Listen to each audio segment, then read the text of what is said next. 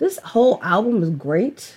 In fact, it has a special place in my heart, in my mind, but it's attached to a lot of things that I'd rather not think about.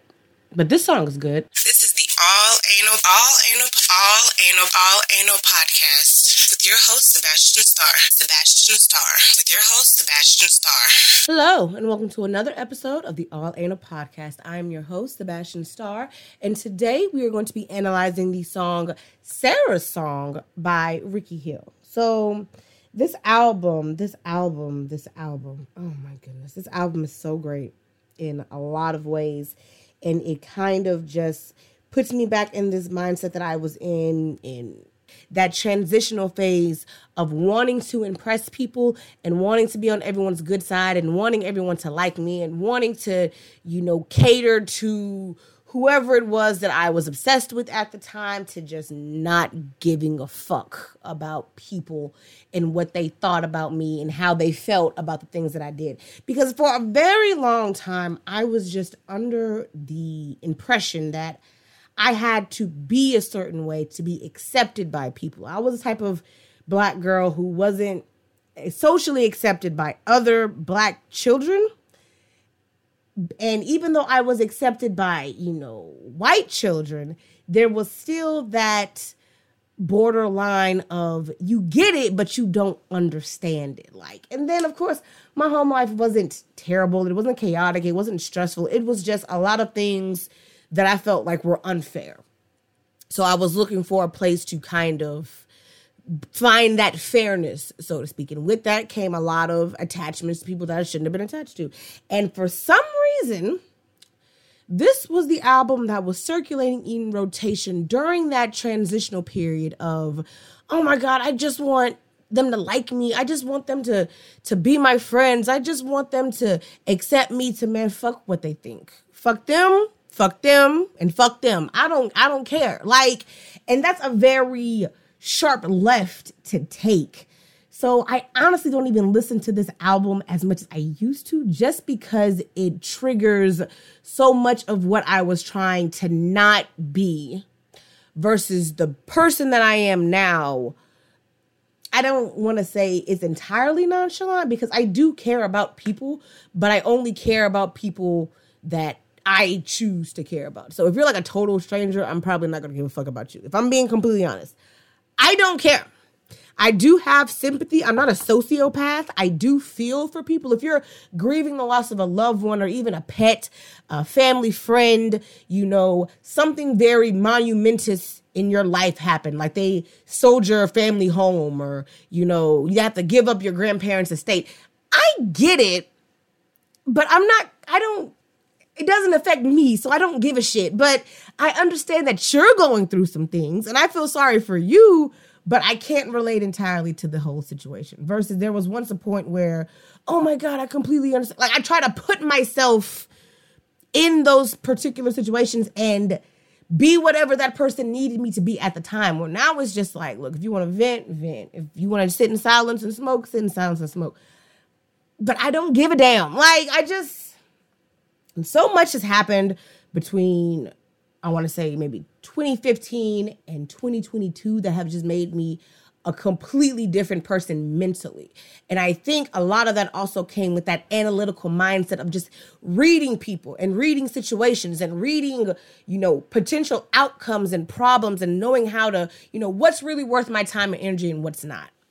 And like I said, this album has a lot of songs attached to it that put me back into a frame of mind where at the time, that's all I cared about, which now doesn't reflect the individual that I've turned out to be. And I prefer that individual versus someone who is willing to embarrass themselves, time and time and time again. I much rather have the I don't give a fuck person than the why don't you love me person, because that person was pathetic, desperate, naive, and a little stupid. This person, skeptical, wiser, more intellectually aware, and like I said, nonchalant. Who the fuck cares, And it's better to not ponder on those things, which I try not to do, but shit happens.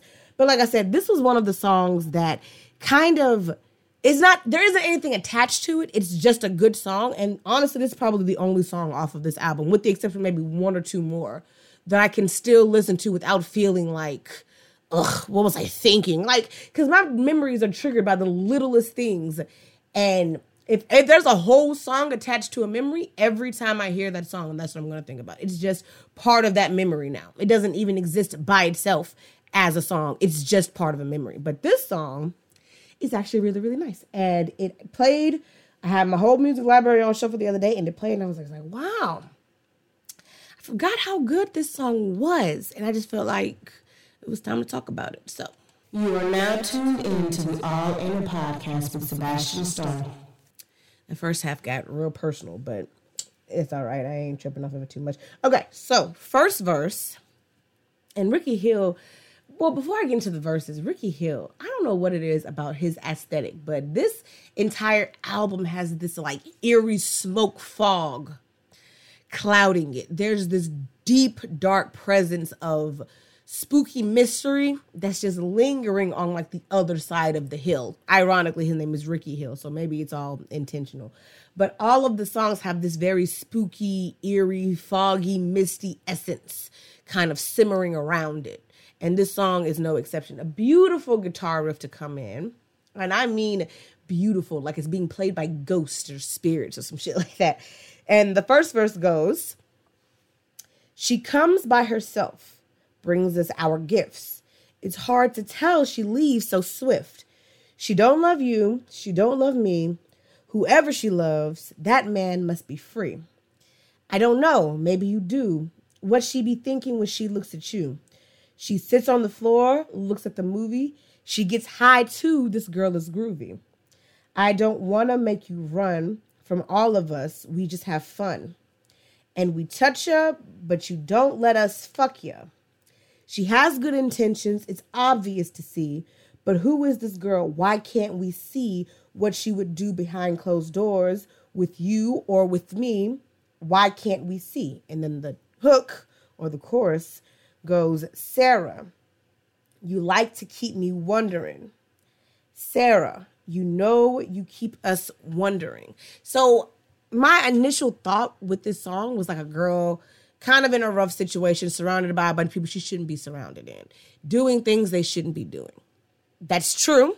But in addition to that, it is a woman who is placed in a very vulnerable and very dangerous situation with a bunch of very dangerous individuals. But that danger it's subsided by this fog of mystery with her. She's the mystery in the room. She is the untouched sacred wonder of the room. Everyone in the room is dying to know what it's like to be with her intimately, physically, sexually. And she's willing to smoke, drink, get high, get drunk with all of them. And surprisingly, there is a high level of consent of what the gentlemen in the room are and are not allowed to do with her. She gives them permission to touch her physically, but she will not let any of them have sex with her intimately. And that's what they're dying to try. Now, they're not going to force her, right? This isn't a wild orgy scene. It's just this pondering sense of wonder. And man, what would that be like? How does that feel? What would we do? She'll never let you know. It is this deep, dark, mysterious thing. It's like the Bermuda Triangle of vaginas. Like, you're never going to know what it's really like. And once you're in, you're not coming back out type shit, right? It's just this constant curiosity that is eating away at the physical lust of all of these guys, that it's just anxiety inducing and overwhelming, because it's like, I want it so bad, but she won't let me have it. And again, this isn't a wild orgy. This isn't a gangbang. They're not forcing themselves onto her. She's telling them what they can and can't do. And whether they like it or not, they're going to have to deal with it. That's what it is. That's the bottom line. Verse 2.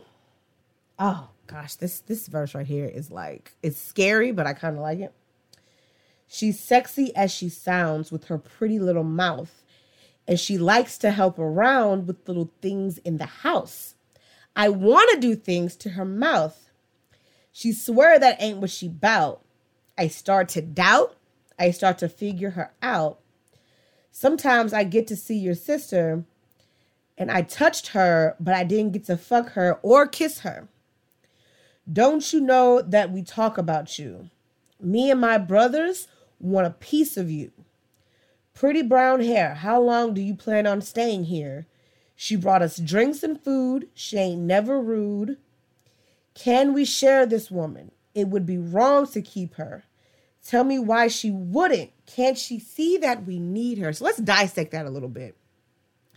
She's sexy as she sounds with her pretty little mouth. And she likes to help around with little things in the house. So she takes care of us, right? Yeah, she smokes with us. Yes, she drinks with us. Yes, she gets high with us.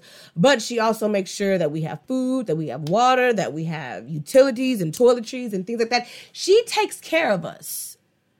She doesn't want us to cross that line between whatever the current relationship is and sexual partners, because that would complicate things, not just with her and the one individual she's being intimate with, but with everyone else in the house, because everyone else in the house wants her and they don't even mind sharing her.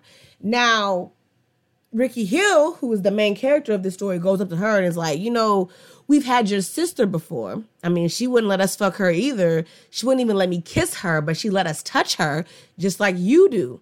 And it's like, we want you more than that. We want you so badly. It's sickening. And when he says, can we share this woman? It would be wrong to keep her.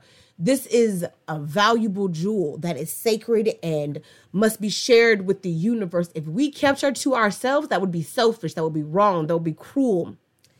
And then he says, tell me why she wouldn't. Can't she see that we need her? This is beyond lust. This is beyond a sexual desire. This is something so much deeper than physical. This is a mental, spiritual, emotional, psychological connection that all of us have made to this one person who continues to keep us wondering and pondering and contemplating and stressing and itching and twitching. She's like her own drug by herself. Now, this could be a metaphor for another drug, but the symbolisms of having someone who takes care of you, making sure that you have food, that you have water, that you have what you need to survive and sustain yourself, goes beyond the metaphor of a drug to me. So even though it can be looked at as just another drug that these men have tried, it can also be seen as something bigger than that because of the fact that they take care of you at the same time. You know, and I don't want to stress the whole mother thing because that's kind of weird, because they obviously want to have sex with her. They obviously want to do weird, nasty, kinky, freaky, deaky things to her body, to her mouth. They even said it like, so I want to ixnay the whole possible mom or even aunt situation because that's just weird. This is just someone who cares about these guys. And they see that as something to fall into. They see her for what she is, this beautiful, majestic creature. And the fact that she isn't even teasing them, she's not toying with their emotions, but the fact that she won't even let them get close enough to find out is torturous. It's sadistic. It's inhumane in their eyes. That's how they're looking at the whole situation. And it's something about that eerie presence of mystery that clouds this individual. Whoever the fuck Sarah was had some top level POP, because you had an entire house full of niggas falling at your feet like a goddess, waiting on your hand and foot. And you catered to what their needs were, but you refused to give them the one thing they were asking for just because. And that's crazy to me. Like, that is some severe, top-notch, top-level pussy power. And I can appreciate that. So kudos to you, Sarah. That was Sarah's Song by Ricky Hil. Again, fantastic album. Fantastic album, fantastic song, fantastic artist. It's just attached to a lot of not so fantastic memories. But that song stands on its own as a pretty damn good song about a pretty damn good lady and all of her lady parts. So kudos to you, Sarah, for inspiring Ricky Hil to write this twisted ass song about your vagina. I appreciate it. But that was Sarah's Song by Ricky Hil. Thank you so much for tuning in. I always appreciate it. And until next time, I will speak to you all later. Thank you for listening. Thank you for listening. Thank you for listening to the All Anal Podcast with your host, Sebastian Starr.